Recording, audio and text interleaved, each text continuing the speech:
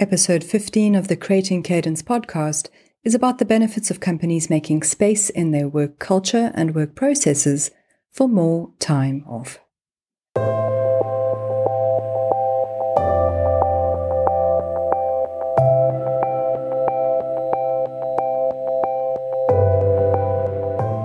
Hi, and welcome to Creating Cadence, a podcast for life and work in motion. I'm your host, Mish Bondizio, a writer, business coach, consultant, and the founder of Growth Sessions.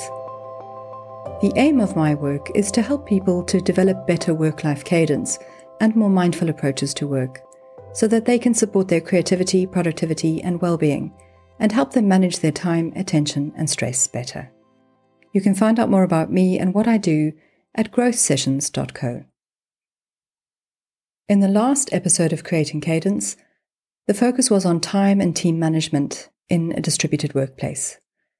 I looked at the idea of creating time and space for deep work, centered around enabling people to be more autonomous in how they work and how and when they communicate. I mentioned the issue of Zoom fatigue and how certain companies were making space for their employees to have more time offline. In this episode, I'm looking more specifically at a trend that has gained momentum, especially in the past year, of enforced remote working. It's the concept of company-wide time-off days, where a business may introduce mandatory shutdown days, maybe once a week or once a month, or announce a week off for the whole team. The aim? To help give people breathing room from the relentless pace of online working, in the hopes of, and with the intention of, preventing burnout. This practice overlaps with that of 4-day work weeks and reduced hour working. In particular, it seems to have become common in large SaaS companies and tech startups, but there's no reason why smaller businesses can't be considering this too. My inspiration for this episode is a Twitter thread I came across recently from Lara Hogan, a leadership coach and founder of a company in the States called Wherewithal. Prior to that, Lara was the VP of Engineering at Kickstarter and an engineering director at Etsy. In her tweet, Lara asked her followers about how people were responding to company-wide time-off days. The answers to her question were both enlightening and encouraging, and they sparked my thoughts for this podcast episode. So let's take a little look at this company phenomenon of offering extra days for rest and recovery, beyond your official paid time off.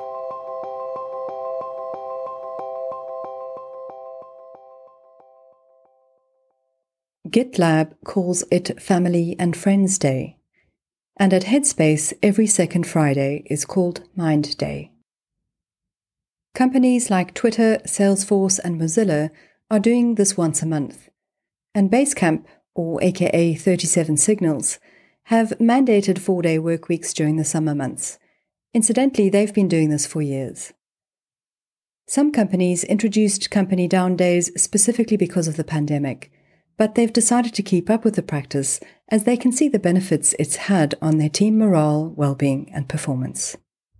It can actually become one of the reasons someone wants to work for your company, because they know that you value your staff's well-being. When everyone in the company takes time off at the same time, it creates breathing space in a number of ways.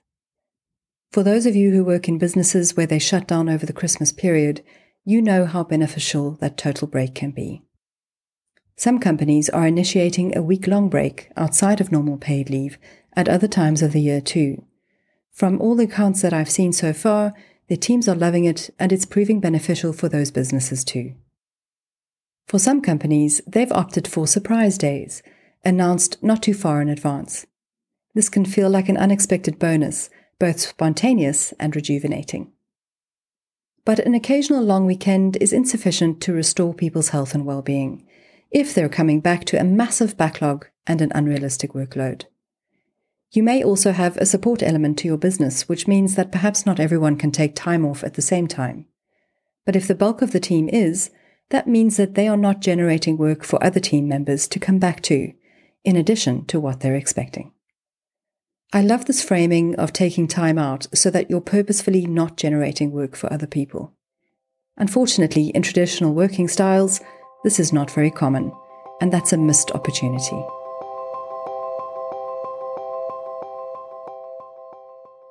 If you work with a team, tell me if this sounds familiar. How often when you take a holiday do you have to work extra hard in the days leading up to the break to ensure that everything's in order for those who need to cover for you while you're away?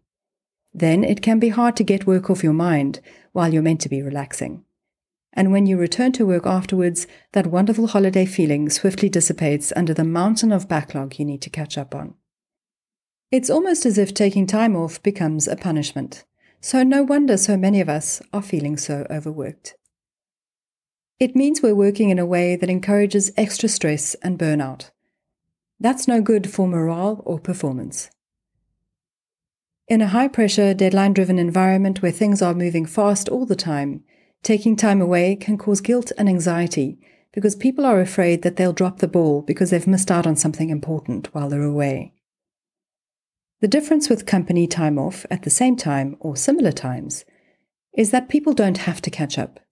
They're not coming back to a bursting inbox and clamoring overdue tasks, and they don't feel like they've missed out on anything.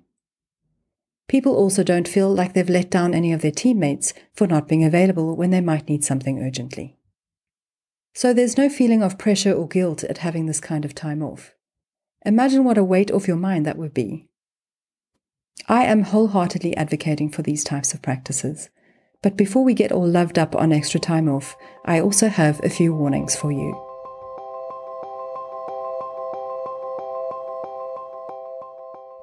If you want to support your team's mental health and performance with mandatory days off, then leadership needs to lead on this. If your team comes back from this extra time off to a shed load of emails from you when you should have been taking time away too, then that's not setting a good example.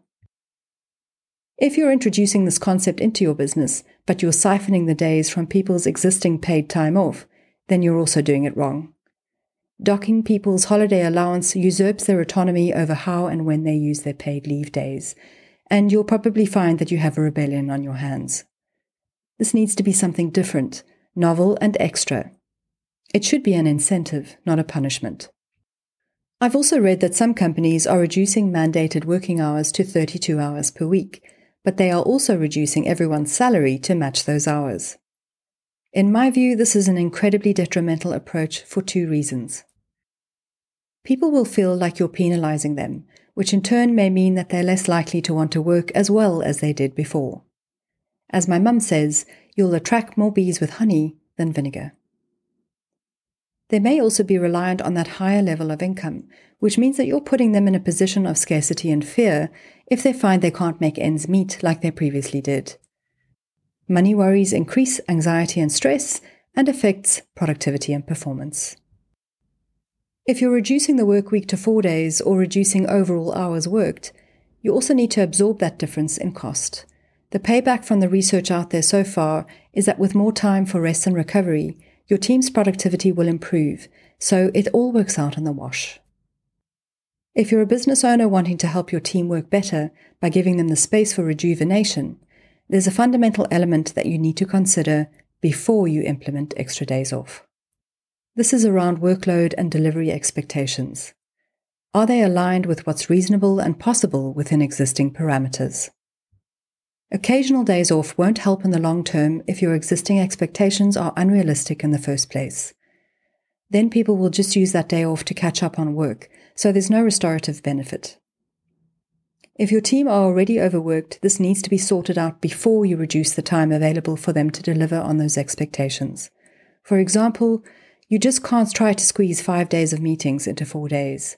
You need to have less meetings and slow down the overall pace of work. You have to adjust your workflow and your processes accordingly.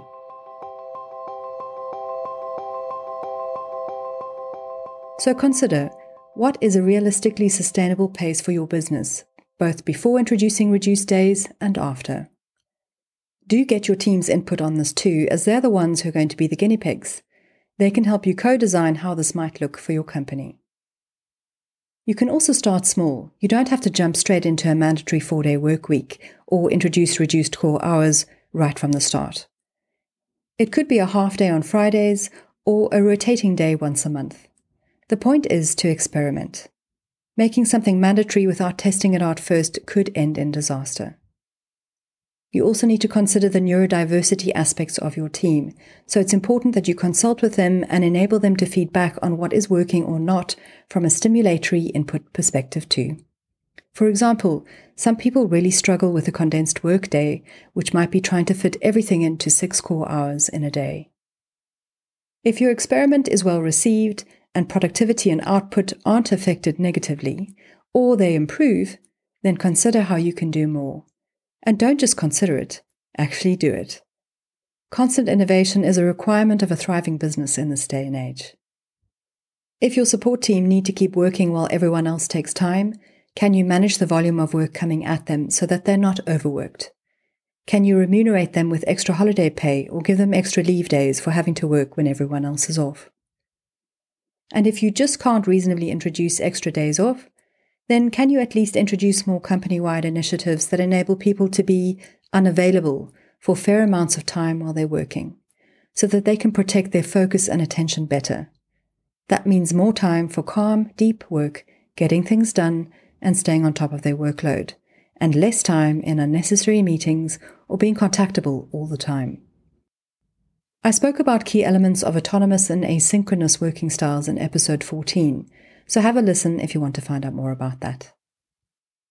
Now, there may be operational challenges in initiating these types of change, but most, if not all, are surmountable. It's totally doable, and in my opinion, it's going to become a more acceptable and more necessary way for all of us to work. The first change required is a change in mindset. We need to recognize that recovery is an essential part of supporting good work. We need to accept that recovery is part of the work. So how can you make adequate recovery time part of your company processes and workflows?